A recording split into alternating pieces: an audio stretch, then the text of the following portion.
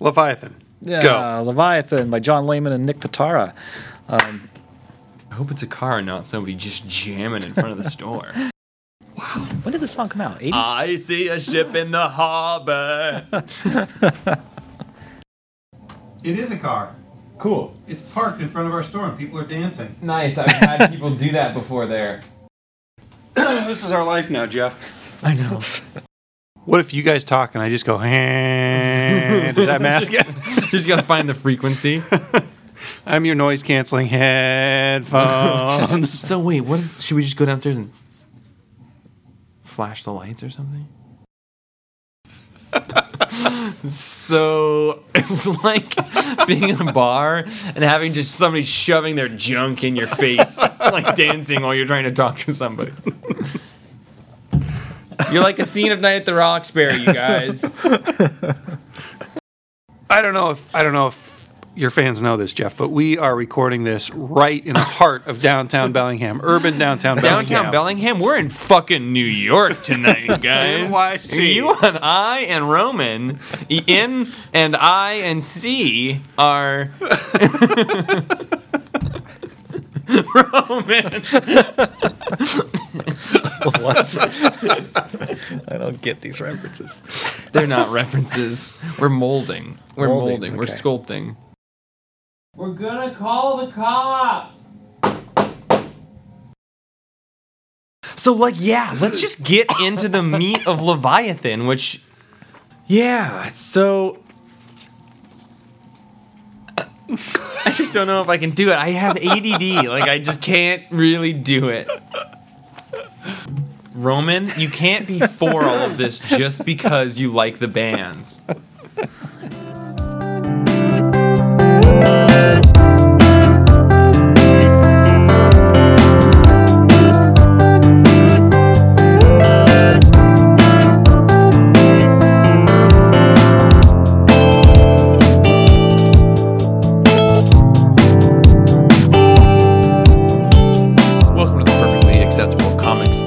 Podcast in Bellingham, Washington, episode 93. Come on down, Roman Stadler, Django Boren, Jeff Figley, feeling good. Django's got his belly button out. We are on fire for Christ today.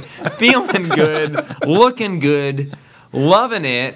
Where every Tuesday we get a whole bunch of comic books from UPS. Whether it's Jana or Jana training a new person this week. That happened to me. I saw that. It was good. Was he or her crying? No, he was wearing a superhero shirt, and so I thought, cool. Got it in. Because everyone really respects the industry. It's the game in town. The game. Respecting the game. Where every Tuesday we get the game, we bring it into our game store, and we come up here to talk about the game. It's all in the game. I'm Jeff Figley. Want to turn it into a Wire reference. Jeff McNulty Figley. It's all in the game. I'm shooting it. Django Bubbles Boren. And Roman, have you seen The Wire? I'm Roman. I've never seen The Wire. So I can't play. I'll see you later. And you're out of the game. It's down to just us two. We're going to spoil some stuff. We're going to spoil the shit out of the game. All this stuff. And let's, what are we going to talk about? Are we going to talk about, well, let's talk about Leviathan, number 1. The Seeds, number 1. Cosmic Ghost Rider, number 2. Death of the Inhumans, number 2. Justice League? Is that Justice League? I knew you were going to do a bit. Oh, you son of a bitch. I sniffed it. Son of a bit. Justice League, number 5. The Immortal Hulk, number 4. And Mr. Miracle, number 10. I was born of the bit, molded by it. I've abandoned my bit. I've abandoned my bit. Oh gosh, I want to watch There Will Be Blood again. Listen, we're going to spoil some things. So if I tell you I am a bit man, I'm sure you will agree. That doesn't work. It's hot in here tonight. I'm finished. I don't get that one. That's the last line in the movie. I'm finished. Does he? Oh, yeah, he after does. He beats the guy to and then he spoilers. just walks out. Sorry, spoilers for There Will Be Blood. He beats a guy to death with a bowling pin. That movie has such an abrupt ending. And again, it's because you said that it's the first half of a book, so that makes sense. Yeah. Oof. But weird place to end that. That's one of the reasons I always keep coming back to, like, what is that movie about? Because how does that end in a way that it feels summative? Yeah. That's not even the first person we see him kill. No, right? Does he kill his fake brother? Yeah. Man, you guys gotta see There Will Be Blood before you listen to what you just heard. So actually, let's just do 2 casts tonight. Let's do one where you and I talk about There Will Be Blood and Roman listens, and then we record a co-play Poco. Oh. Yeah, I mean that's why I stumbled, is because I was doing something real special, right? Working reward. John Layman and Nick Pitara. That wasn't just a bad edit job. That was an abrupt change in subject. Just like the end of that movie. Exactly. Whoa. Segue. Yes. You're on fire tonight. You're the segue guy. Ooh, like the Ghost Rider. Turn it down. All right, let's get into it. Leviathan number 1 by John number Layman 1. and Nick Pitara with Michael Garland on colors.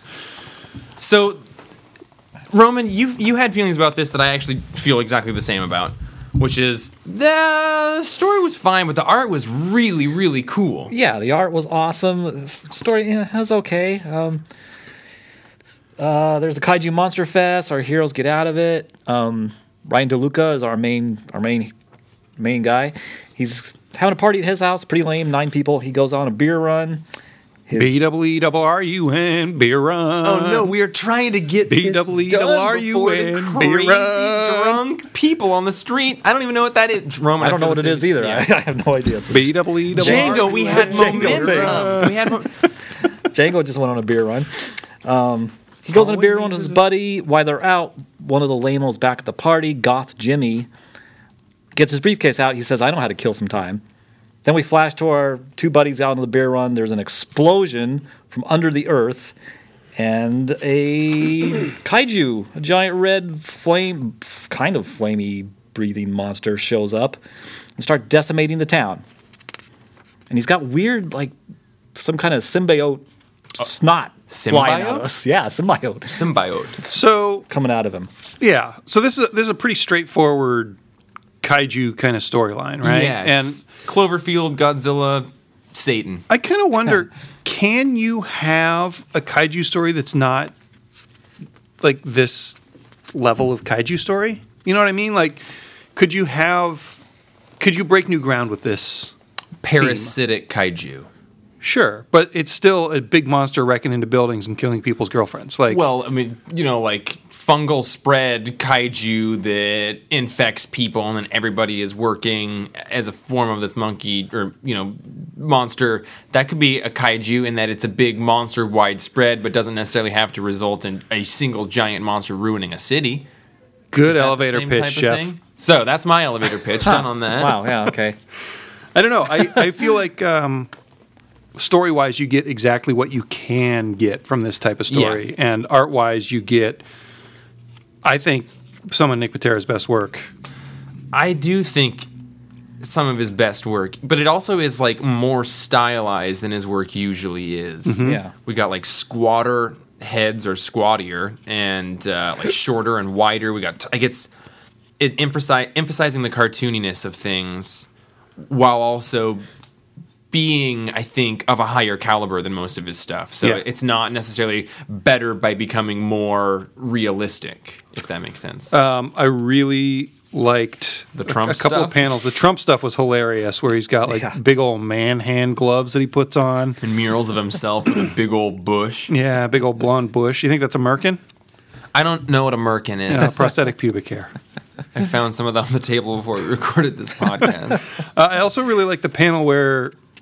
It's kind of a sad panel, but where the main character's girlfriend gets hit in the head with a brick. Yeah. I thought that was a really, like, gruesome panel. Some of his stuff, like, earlier we see Goth Jimmy's thumb, but you don't realize that's a thumb being pricked as part of the ceremony he does. And later on, we see it, the monster rising from inside the earth, I guess. And you see his, like, disembodied thumb, except the skin is, like, dripping off it like wax. Oh, yeah, where he's, right. It's like, he's wow. separating the skin on there. It's so gross. It really is a deep cut on the thumb. Did you guys catch the FelixArt.com? Yeah. There's plug? little art things in the back of all of this. Like, And just Frank's name is in there, and yeah. And there's the Jeff Darrow plug in there. Where? In this main 2-page spread, there's a D and an arrow up in one of the buildings. Oh, yeah, forever. Oh, I didn't catch. Oh, Yeah. sweet. He hit all sorts of gross little stuff in here, and it just seems like the story is just, I mean, I guess out of one issue, which is all we've got, the story is just sort of exactly kind of what you think you're going to get, but it seems more than anything like an excuse to give Nick Patera open season on going totally buck wild on drawing stuff, and that's really all I wanted out of it, and that's what I got out of it. I really liked Ellie Crabtree's shirt. The uterus. The uterus with the fist. Yeah. That was awesome. And the main thing, the kaiju, he designed a beautiful kaiju. I mean, it's got these weird side, like, kind of predator-esque mandibles on the sides of its mouth that have these. It's webbed, but it has all these little claws. I mean, little compared to kaiju size, to help it, because it can't. I don't think it can actually reach its mouth with its main hands. So it has these little claw scooper thingies to help it. It's got a big old fat kaiju butt, though, so I wonder how mobile it would really be. Well, that's in the drawings on his sketch page. It shows the thing's tail, and he's got these extra big stumpy legs to support his tail, because that was one of the things Godzilla people are always like, well, how could it possibly even move? It's so huge. Oh, he's got tail legs. Yeah. Like how a dinosaur had a brain in its butt. Yeah, it's really Do you know about that? Dinosaurs have brain butts? Some of the big ones did, yeah. Like a brain to control some of their really basic tail functions and stuff. Wow. I like that they're making a stuffed version of it, too. Mm-hmm. So I give it an 8. I think it's a gorgeous sort of artistic tour de force. And I think it's okay for a comic to be that. The Ocho. I'll go to 7. It was fun. I'll read the next one.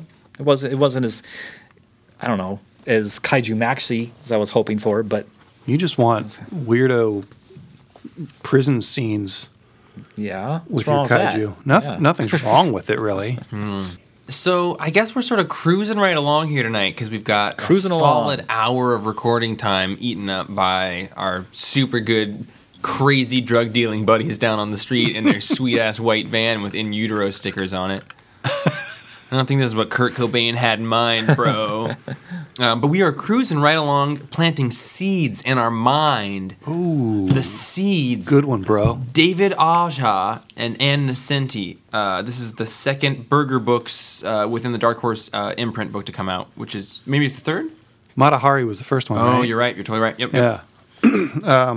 Man, this book was something else. This book was something else. I don't know if you guys noticed this. I just noticed it, but this it looks like the whole thing is done based on a 9-panel grid. It's not a strict 9-panel grid, because there are panels that take up 6 or 3, but the whole thing is cut up into 9 and then used. Yeah, Roman mentioned that to me in the car today, actually. Nice. So this follows sometime in the future. There are 2 sides of a wall. And one side of the wall has technology, and we keep hearing that the other side doesn't. And people don't really go between the two. One of the main characters is a reporter, and another one is this gas-masked person, maybe, who seems to be collecting information and having sex with people on the technological side and then sneaking across to the other side. And by the end, we find out that maybe they're an alien, like an X-Files gray alien-looking thing. Yeah, one line of dialogue that stood out was that in, like, maybe the 2 aliens talking to each other, the subordinate says, well, they don't actually look like they're on the verge of extinction, and if they're not on the verge of extinction, why do we need to capture their seeds to then like resell or plant. Like, so there's some assumption this is a group of people that are going around and gathering seeds for dying species to then either repopulate or distribute in some other way. And these guys don't get paid unless Earth goes extinct. Right. Yeah.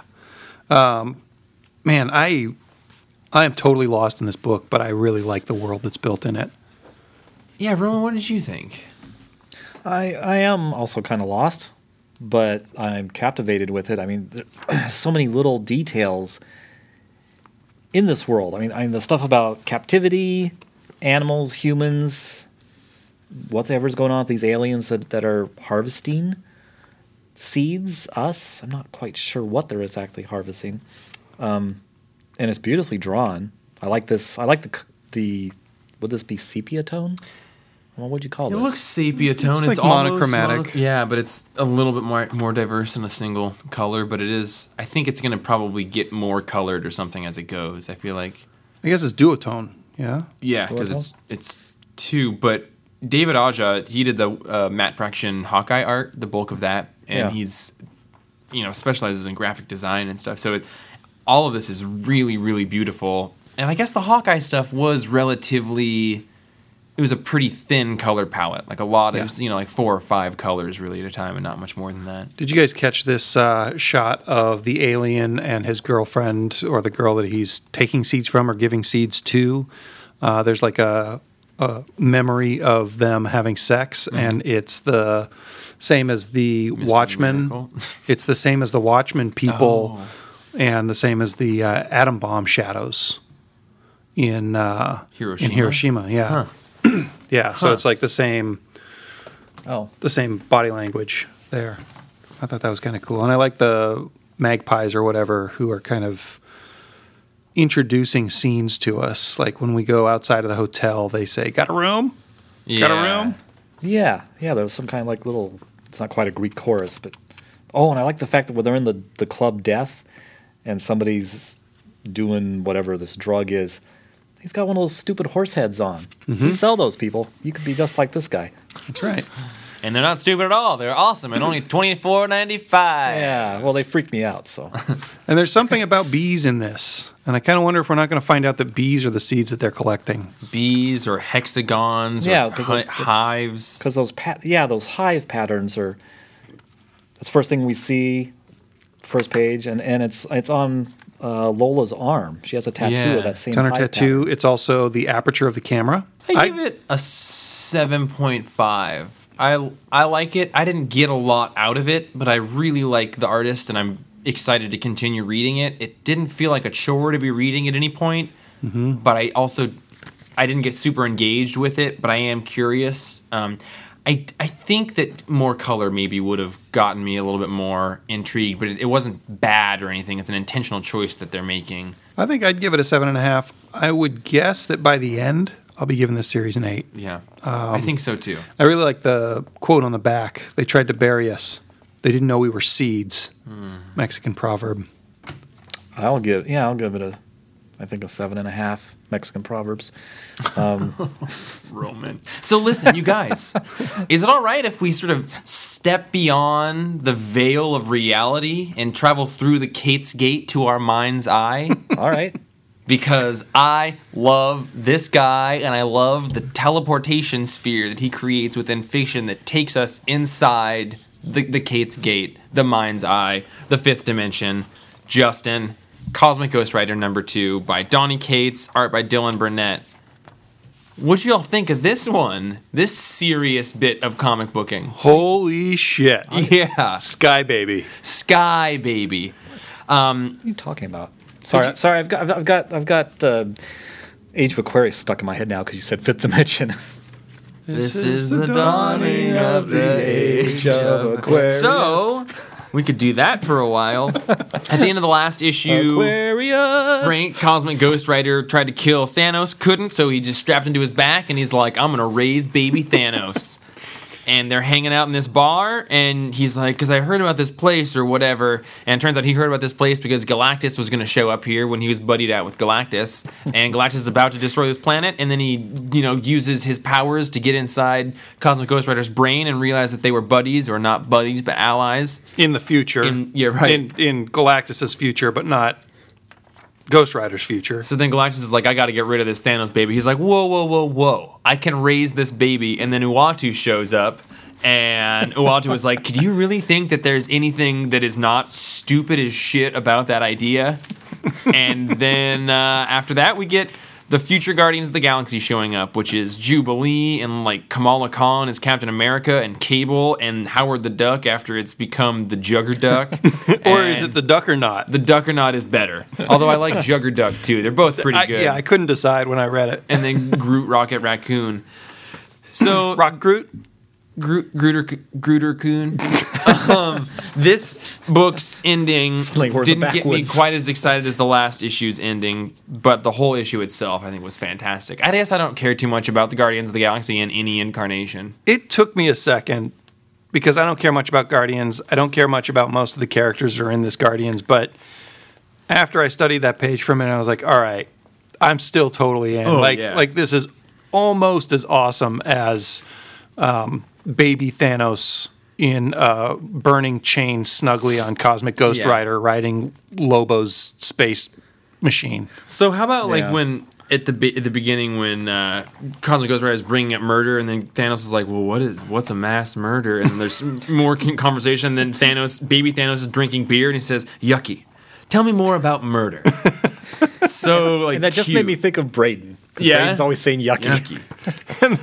Like when baby Thanos tries to jump at one of the bar patrons to kill him, and Ghost Rider just yanks him back on the chain and catches him.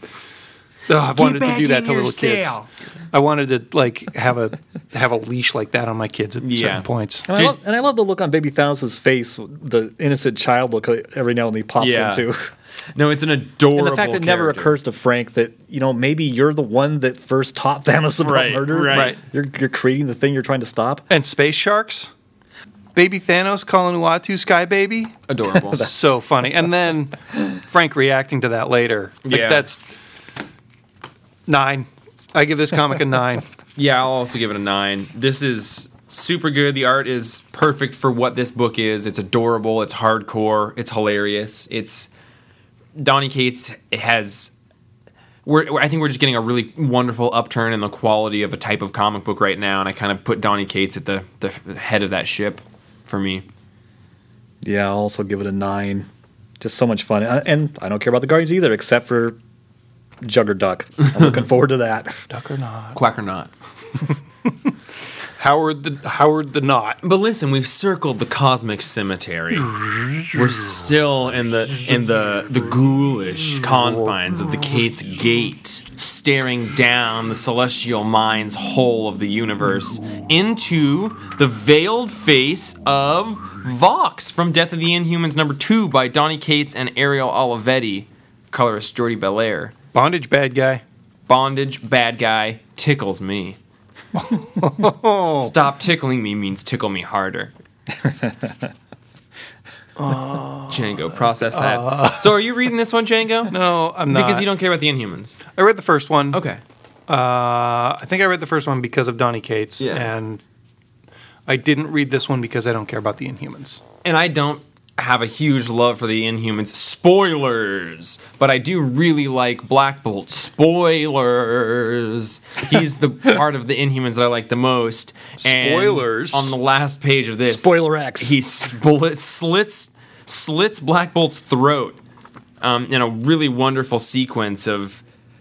I got like 3/4 of the way through the book, and he was doing this awesome sequence about how, Black Bolt went into the throne room of this political parlay they were having, and Vox is there, but he's like murdering everybody with his voice as he's reciting all the names of the dead Inhumans that have died, that have dead because they're died. It's like a graduation ceremony. Exactly, except for everyone's dying.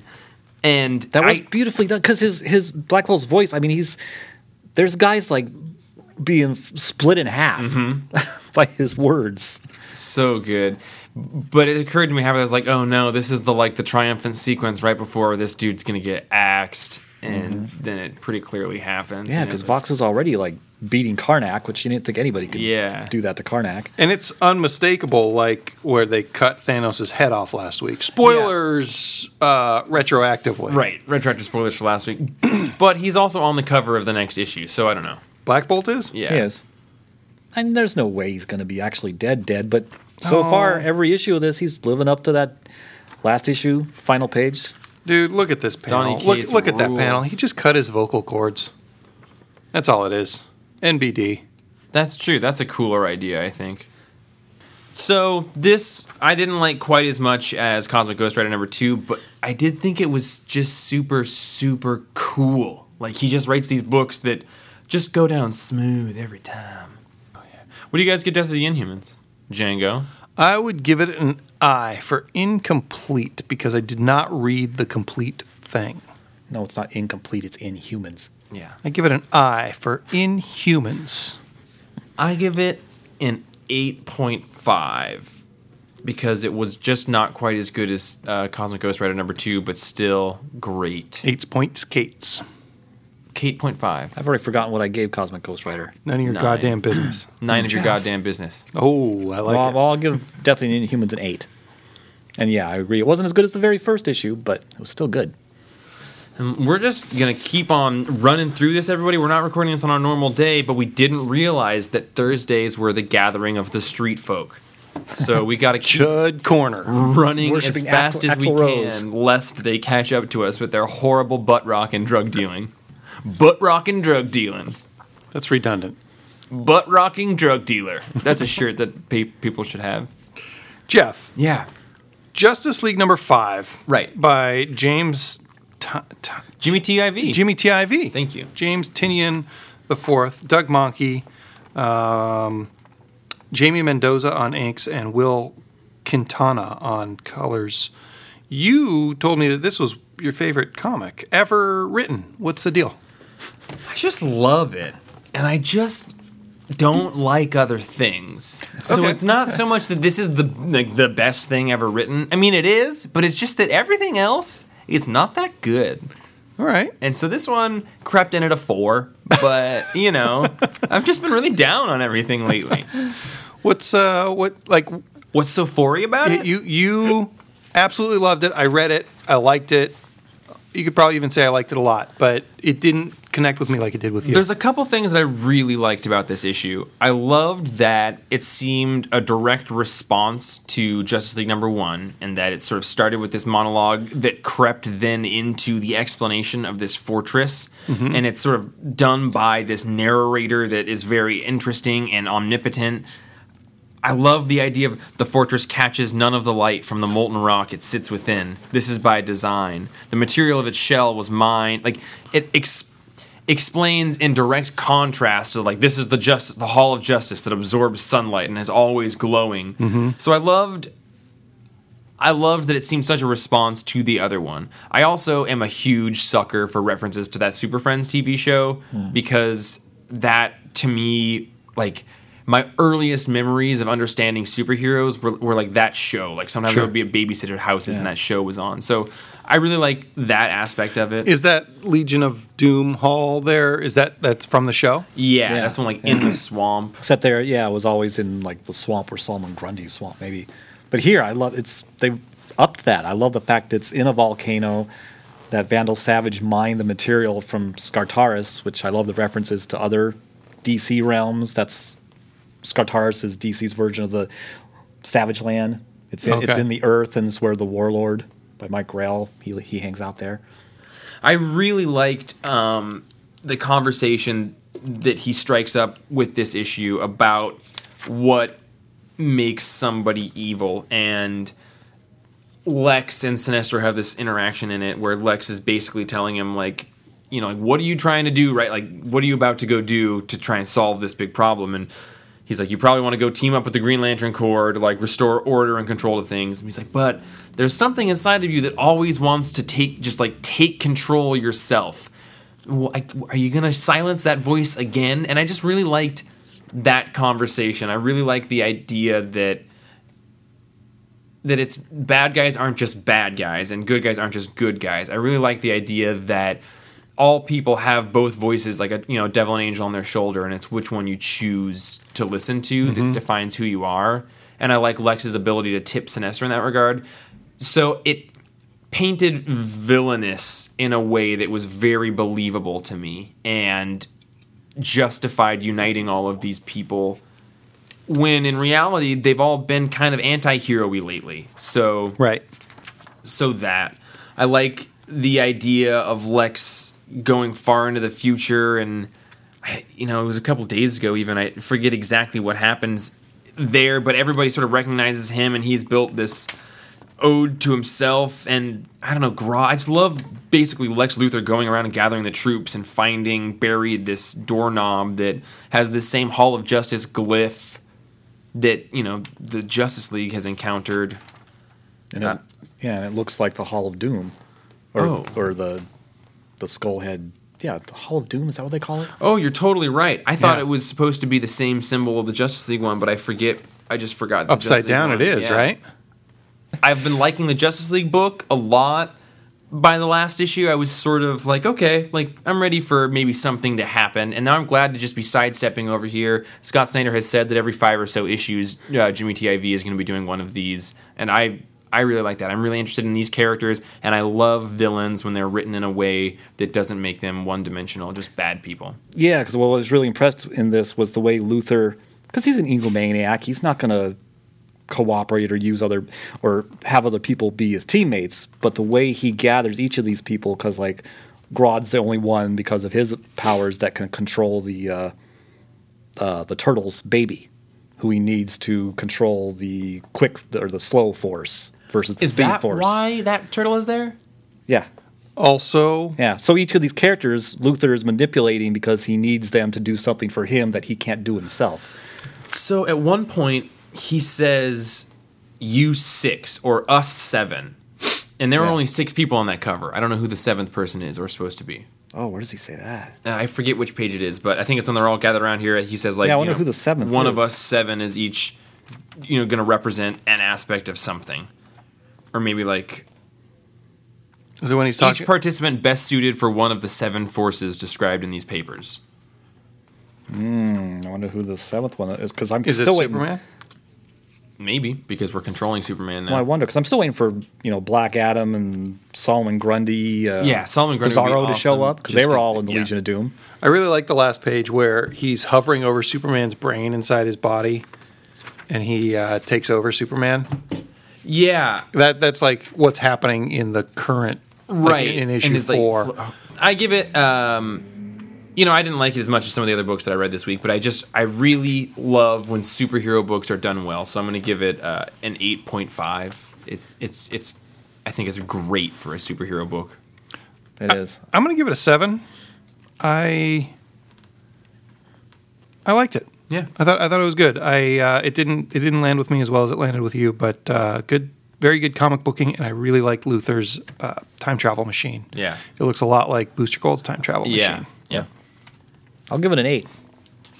It's got Gorilla Grodd in it. The My favorite villains. I love Gorilla Grodd. I want to watch some of that Super Friends TV show because I haven't seen it in 20 years, I bet. I haven't seen it. Yeah, I probably haven't But either. it really shaped my understanding of a lot of these characters. So, Roman. Yes. Where are we? I don't know. It feels like it's going on for quite a while. Like we're almost immortal. You are at least making segues today.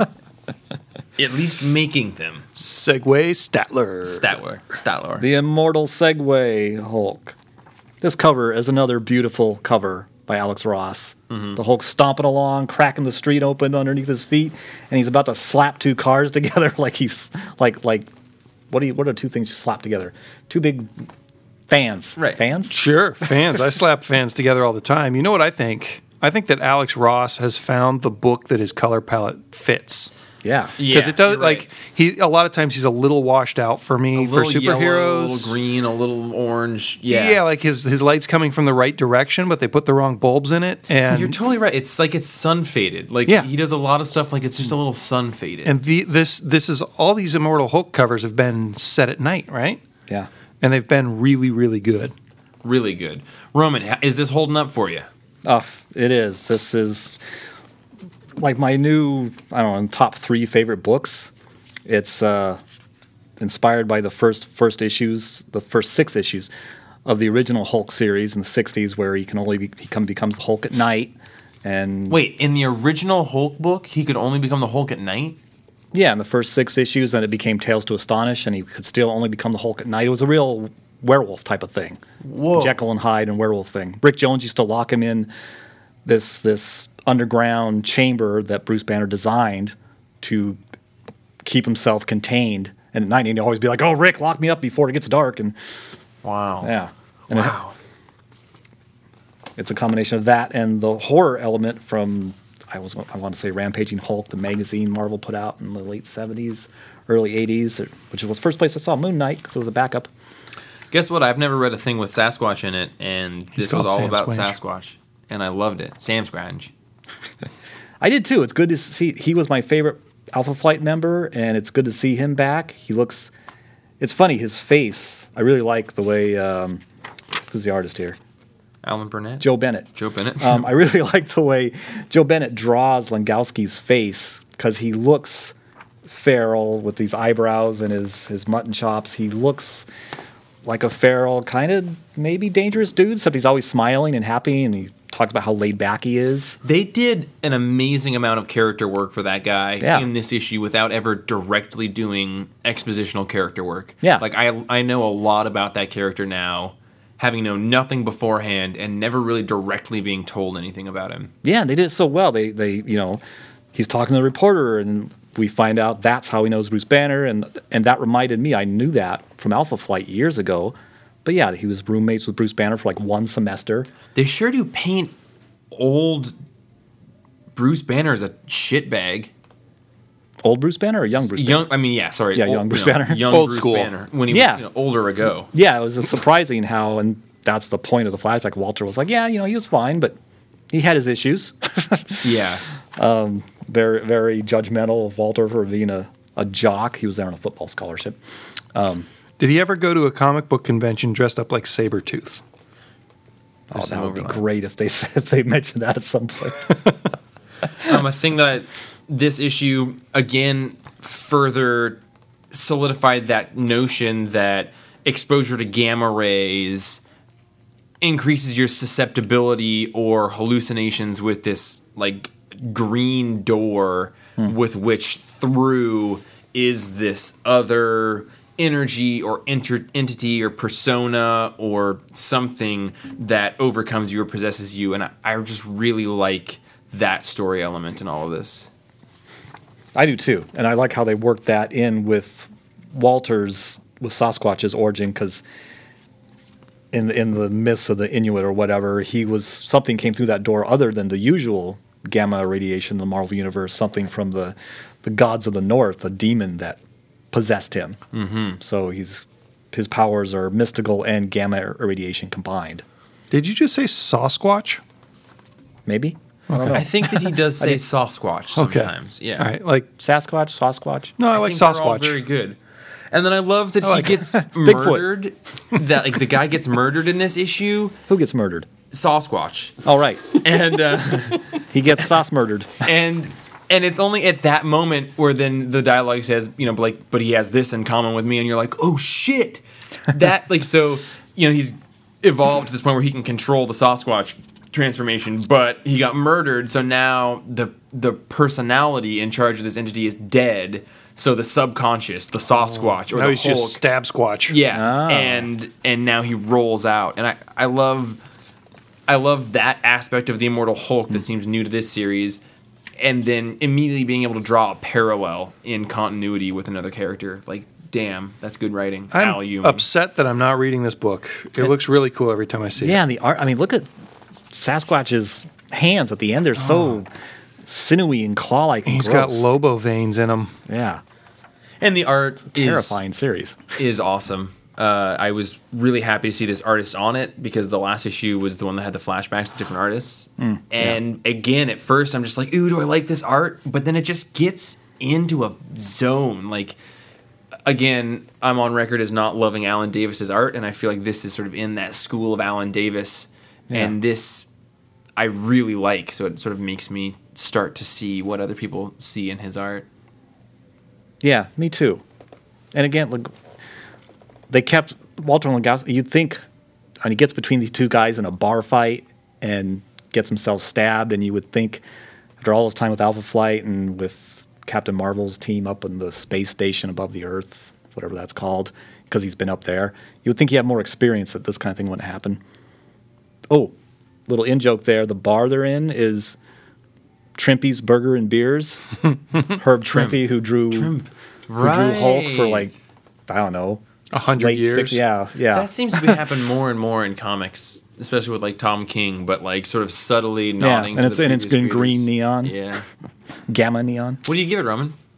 I'll give it a 9. Nice. Yeah, I think 9.5. I'll also give it a 9. You're gonna give it a 9.5. Yeah, cool. I'm also gonna go 9.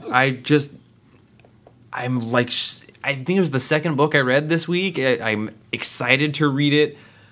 I love that it gives me joy without needing to activate the most cerebral part of my brain, which usually is what makes me enjoy a thing the most. Django, is that a masturbatory gesture? That was a buckshot and a raised eyebrow and a cocking shotgun. I never know cocking. when you're patronizing me and the things that I like. It's patronizing. Oh, sorry. I don't know if we're doing a buckshot or if we're doing a buckshot. And you're up on it. Go. Oh, shit. Okay, so actually, I have that'll to teach. Okay, You. I have to go. Thank God, mine aren't even out of the bags and boards yet. Oh God. Oh. Now they are. They go. Oh shit. Batman versus Bruce Wayne, number 52. This continues the Mr. Freeze, kind of the fallout from the wedding disaster, wedding not wedding, and it's gorgeous. Lee Weeks is the Tom King of drawing. I guess my favorite parts of the art were all the different fights that Batman had with Mr. Freeze on one page, and he's got different helmets in every one of them. Awesome comic. I also read The Adventures of the Super Sons, number 1.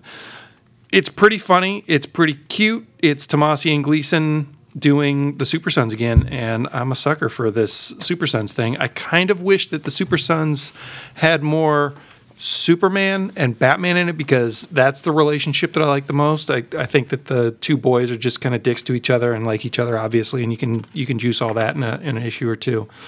It's also the first appearance of a bunch of alternate dimension kid bad guys like Kid Joker, Kid Luthor, etc.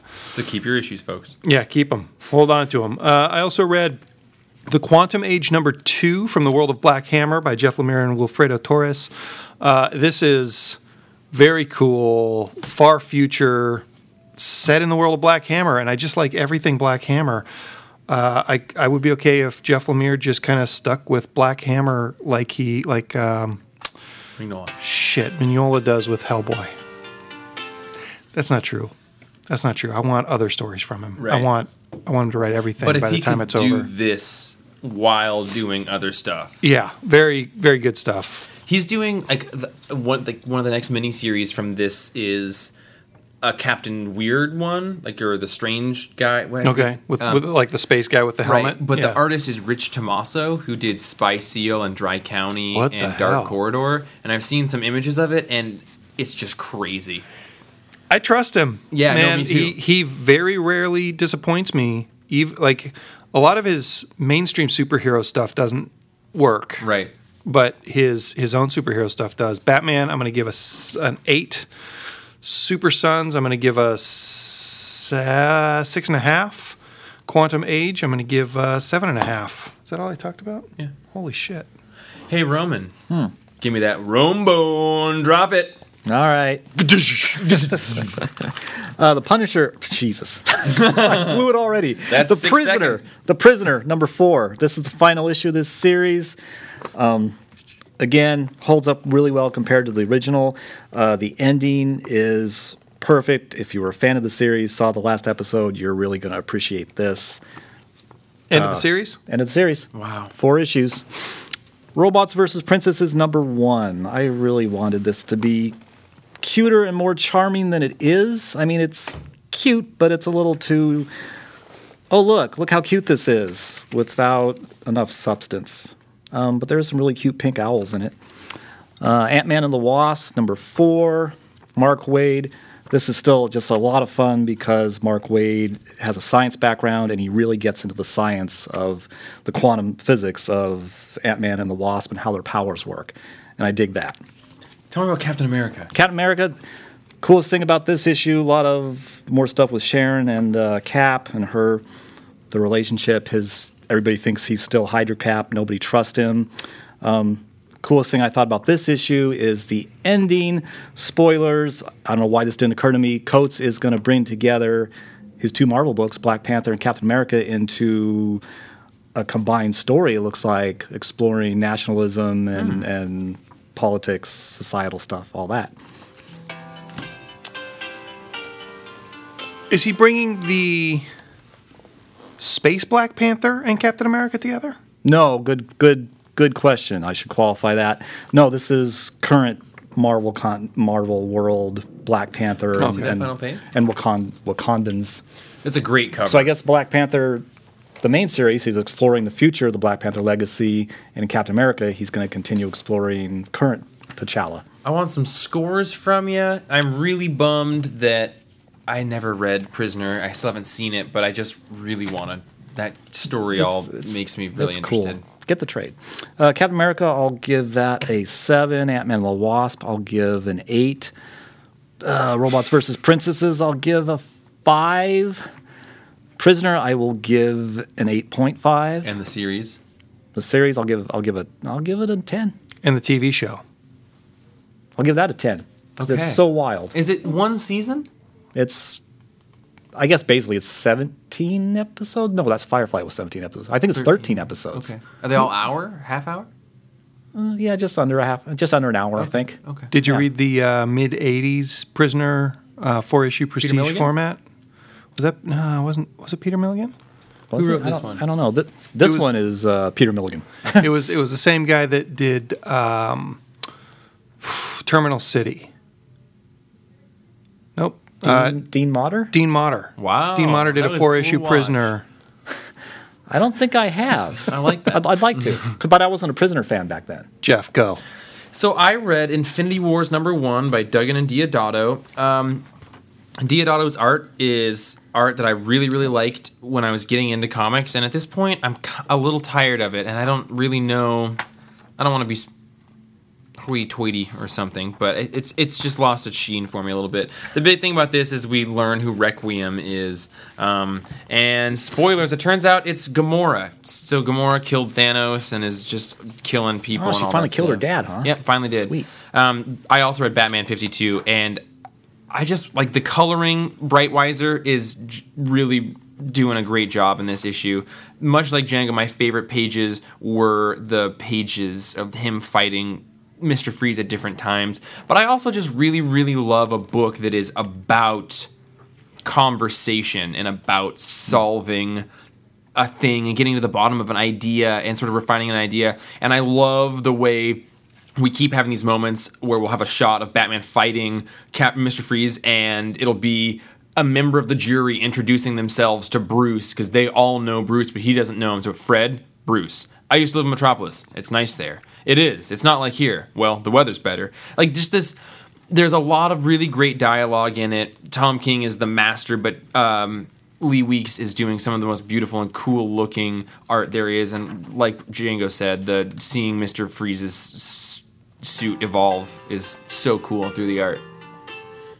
Yeah, I really liked seeing each of those big pages of them battling each time Mr. Freeze was in one of his different suits. Yeah. And the one page that has the just really stark lighting where it's dark for most of it, but I guess it actually happens more than once, but there's just some like really illuminated white shots. I can't find the page. It's like that page. It's on the right side. Where is it? There.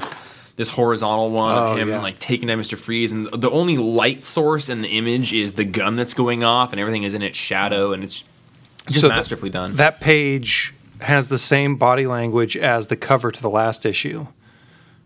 right? With issue 51 had Batman with Mr. Freeze over the edge of a building, and it also looks a lot like Sin City with just a couple more colors. Right, for sure. So it's like that kind of stark. I give Infinity Wars a 6.5. That one seems to be almost like a Donny Cates book, selling for like shock value stuff, but not having the substance that a Donny Cates book does. It seems like they're doing things like killing characters or revealing characters because they know it's going to sell issues, whereas a Donny Cates book actually feels like that stuff is part of the story and it's like fun. A Donny Cates book feels like he's giggling the whole time he's writing it. Right. Like he just loves it all. And I forget how you described it, but I love it's like a comic book made out of other comic books. Is that what you say? Yeah. Yeah, I love that. It's just totally true. It's like somebody who's been eating comic books and then they throw up joy. And then Batman, I'll give it a 9. It's just the perfect blend of beautiful art and action, but action that is there because of dialogue and an intelligent conversation. So Mr. Miracle number 10 by Tom King and Mitch Gerrits. 10? 10. Oh, 10? 10, yeah. Absolutely. Good night, everybody. I'm Django. Listen, let's start at the cover. Yeah. Which one? What do you guys pick? Do you pick the scary, negative, but also positive image of Darkseid? Or do you pick the scot-free crying at his son's birthday party with a Batman mask on his head and a balloon popping? I pick the Nick Darrington Darkseid You're wrong. cover. But I haven't been a dad... And also, I haven't been a dad. But you're not wrong. It's an amazing cover. But that one... God, they're both amazing. I mean, I just noticed... I just noticed he's got the kids and Funky's drawing here in the background. But I'd pick Darkseid. Oh, God, you Darkseid. guys. I mean, it's just so... Darkseid yes, wins. Darkseid is. Darkseid is Look not at his a eyes. father. And his whole face is Thanos' chin. It reminds me of a Frank Quitely face. Has anybody taken a picture of that and inverted it to see if it's a true negative? Oh, wow. That's an awesome idea. There are prints made of it. They were at San Diego. I want it. So let's try and have an intelligent conversation and say something new about this book that is perfect, that we've talked about every issue of, that is perfect.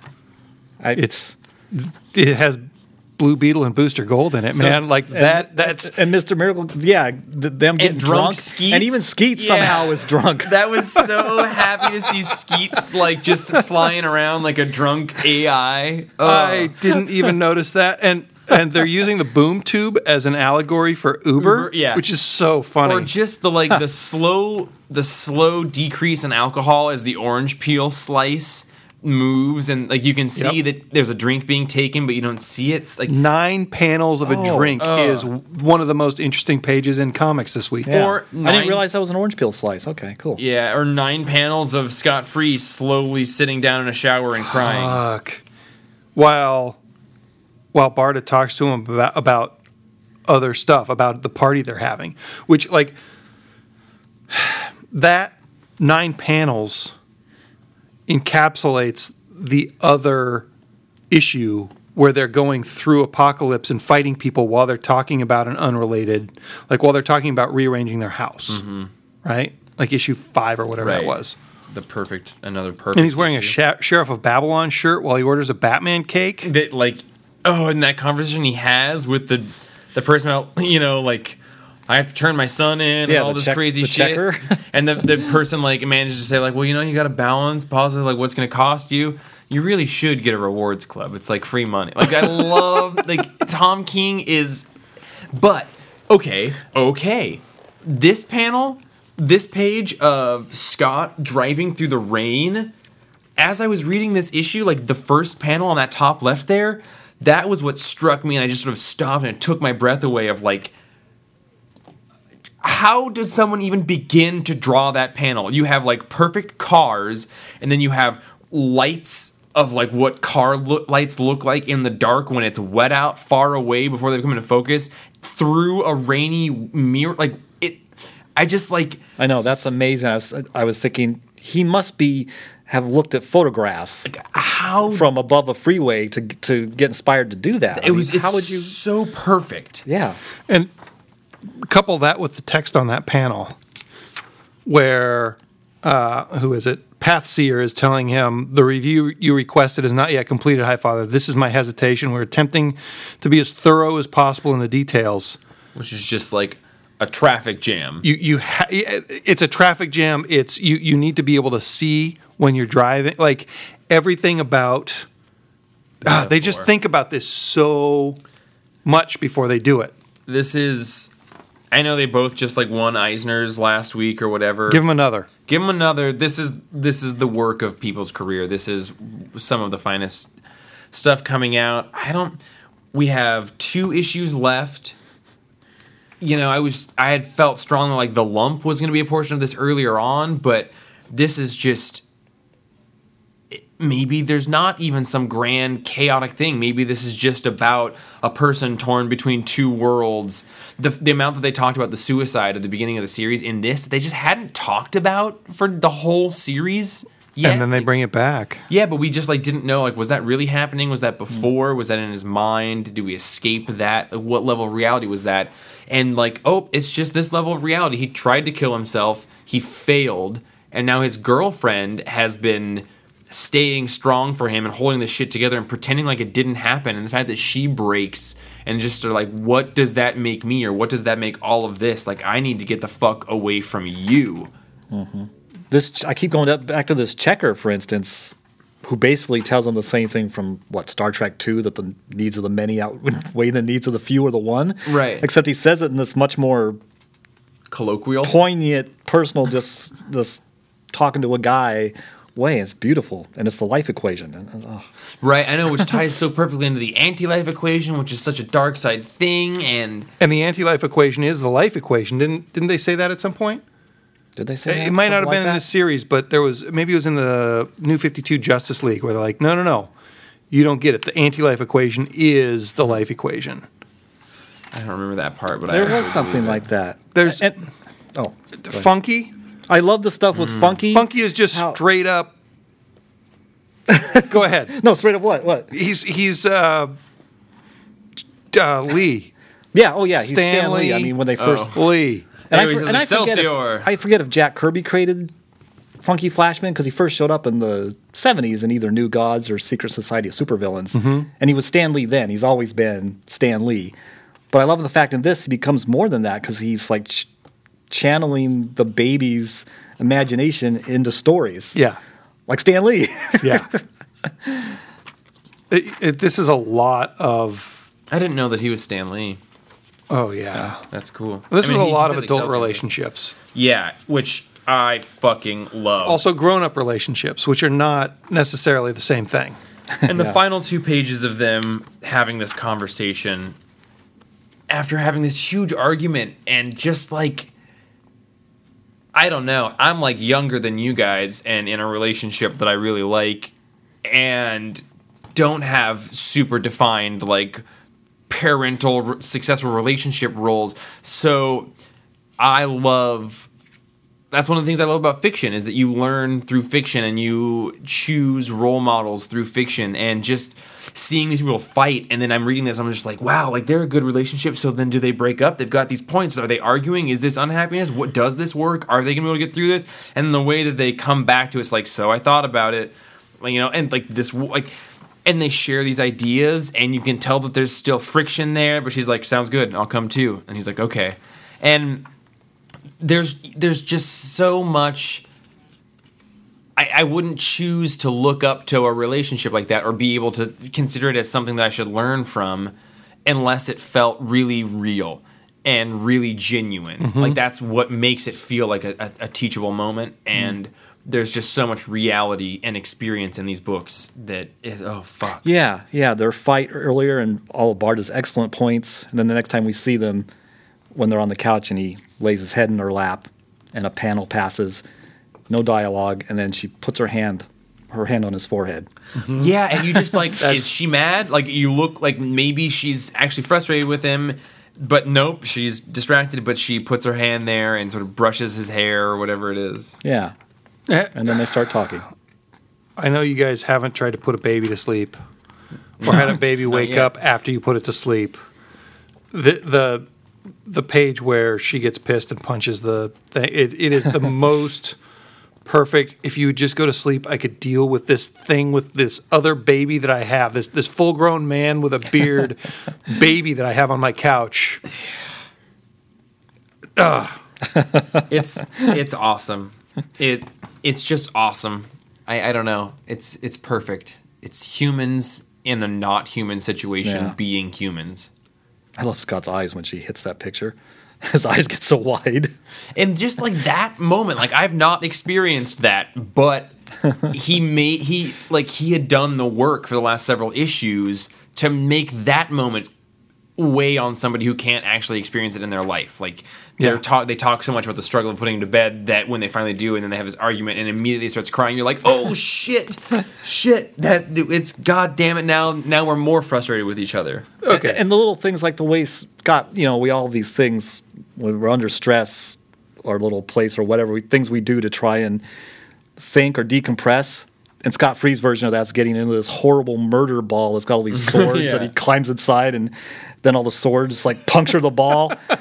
And I just love that because they all sink in, and then you just, God damn it. I would give almost anything to have his shirt at the bar scene. It's like a cowboy Mr. Miracle shirt. It's so... They need to make it. It's so perfect. Yeah. I would... You know what we should do, guys? Let's all grow beards. Okay. I thought about that while reading this. And let's all go to a comic book convention wearing the shirts three that of these. Yeah. Oh my god. Yeah. That would be the best cosplay. Yeah. Okay. Okay. Awesome. All right. Okay, but who is who? None of us are blonde. Who's going to dye their hair blonde? I'll dye well, I don't have enough hair to dye. I can't be any of those I don't guys. have thick enough hair to imitate Booster. Fuck, we're going to need wigs. Yeah, I mean, I'll be any of them. But I was just thinking if we went as an army of Scott Frees wearing the shirts, because he's got a different awesome shirt every single day in this series. And he seems to wear more of the Flash than anything else. He does. this is the Reverse Flash. I give this a 10. Well, it's for sure. We already said 10. 10. Yeah. Duh. We need to get those outfits, or we could all be scot-free, but that scot-free shirt is amazing. I thought about it as I was reading. I was like, that is such a Django shirt. Yeah. But it's also a Mitch Garrett shirt. He wears those exact shirts. Does he? Does he? Yeah. I just love the subtle big circles. Yeah. Yeah. Can we get a hold of this artist and see if encourage him to encourage DC to make these shirts? He just won like more awards than people are allowed to win. Like, he's not going to talk. I tweeted him today. He didn't respond to me at all. Do you think we'll get a Tom King Blue Beetle and Booster Gold series? I think that's what this Heroes in Crisis has shown them in it. Really? Booster Gold is I don't think that we're going to get a series of the two of them doing shit, but I think they're both key figures in Heroes in Crisis. What I hope doesn't happen is I hope that they don't do any amount of trying to tie this to Heroes in Crisis. I am worried that they're going to try and make it logical from the month-to-month standpoint to go from this to Heroes in Crisis. I don't think they can I think that this is an Elseworld story.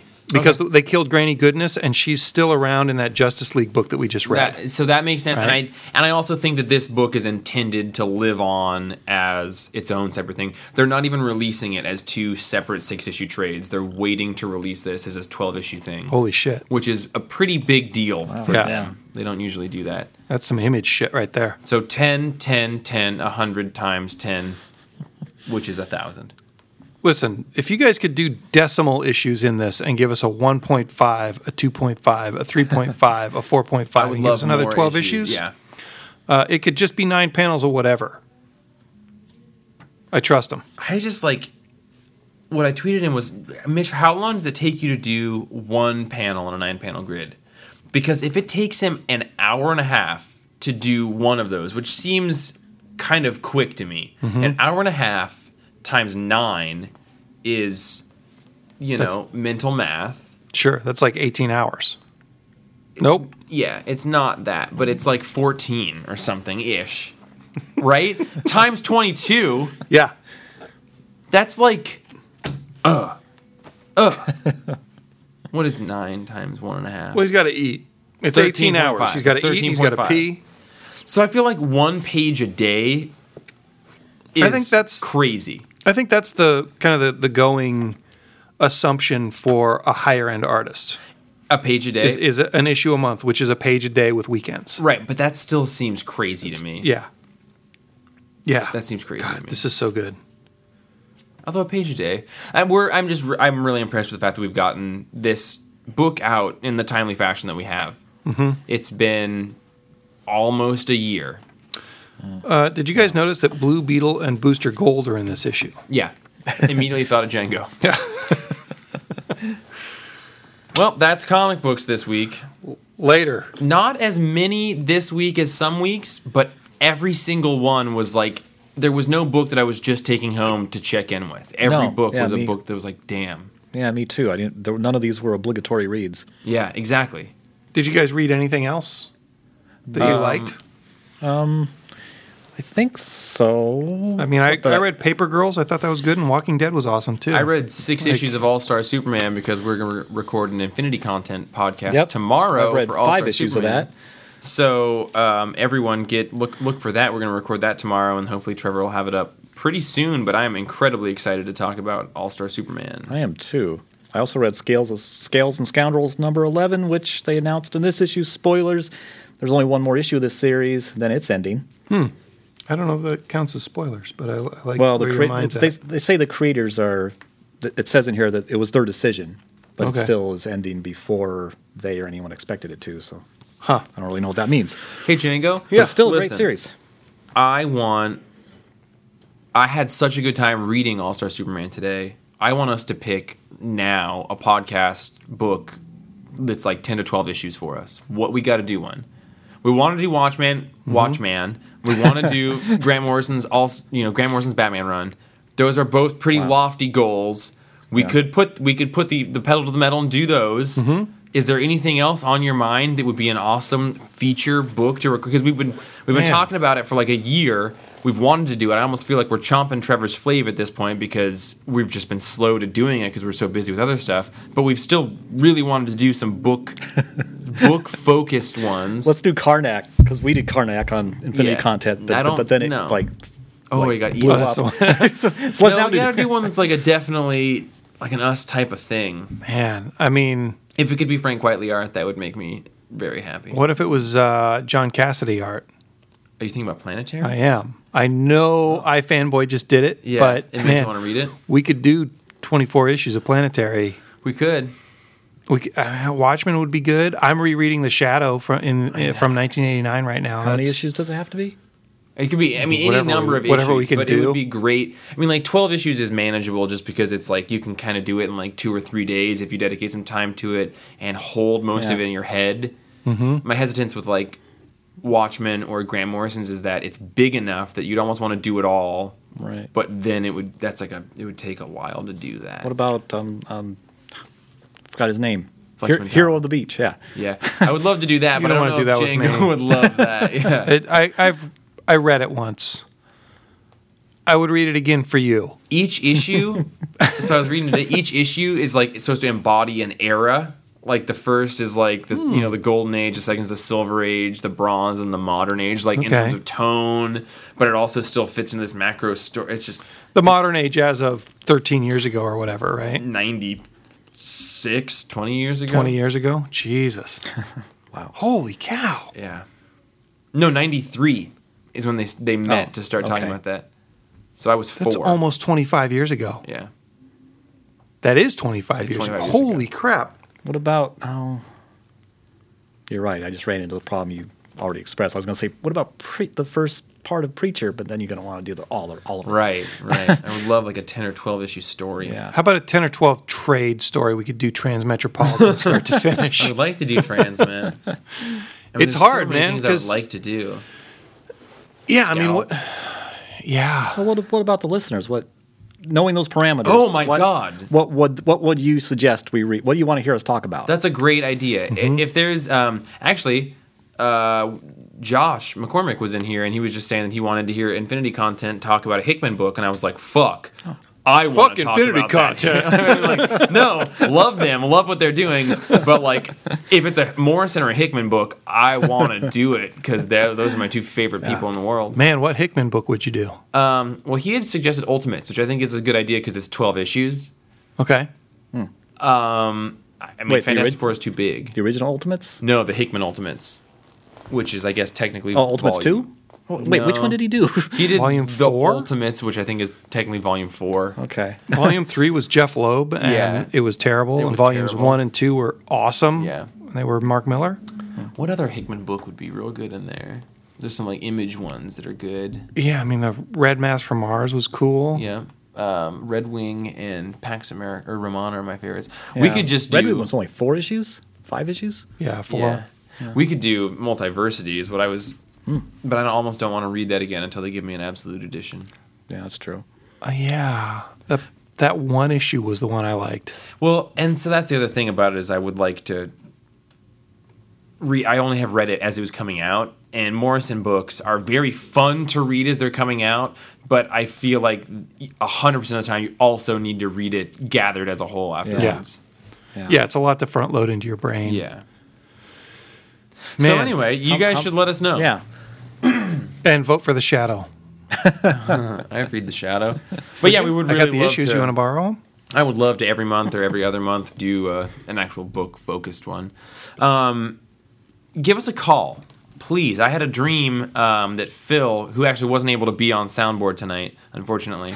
I'm sorry. I'm sorry about that, Phil. It was... We had to get those sweet drug-dealing card junkies downstairs here instead. Phil got hurt during the kerfuffle. Yeah, but that's the thing about bikes is that they're more dangerous than cars.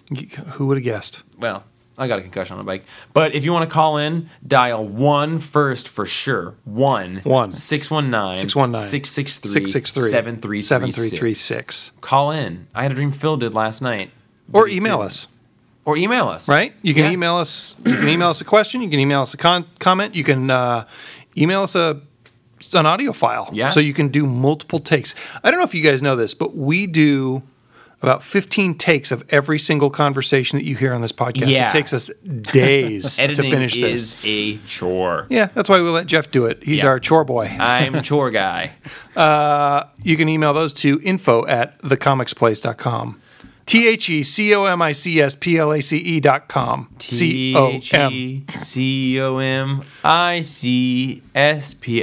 COMICSPLACE. ACE.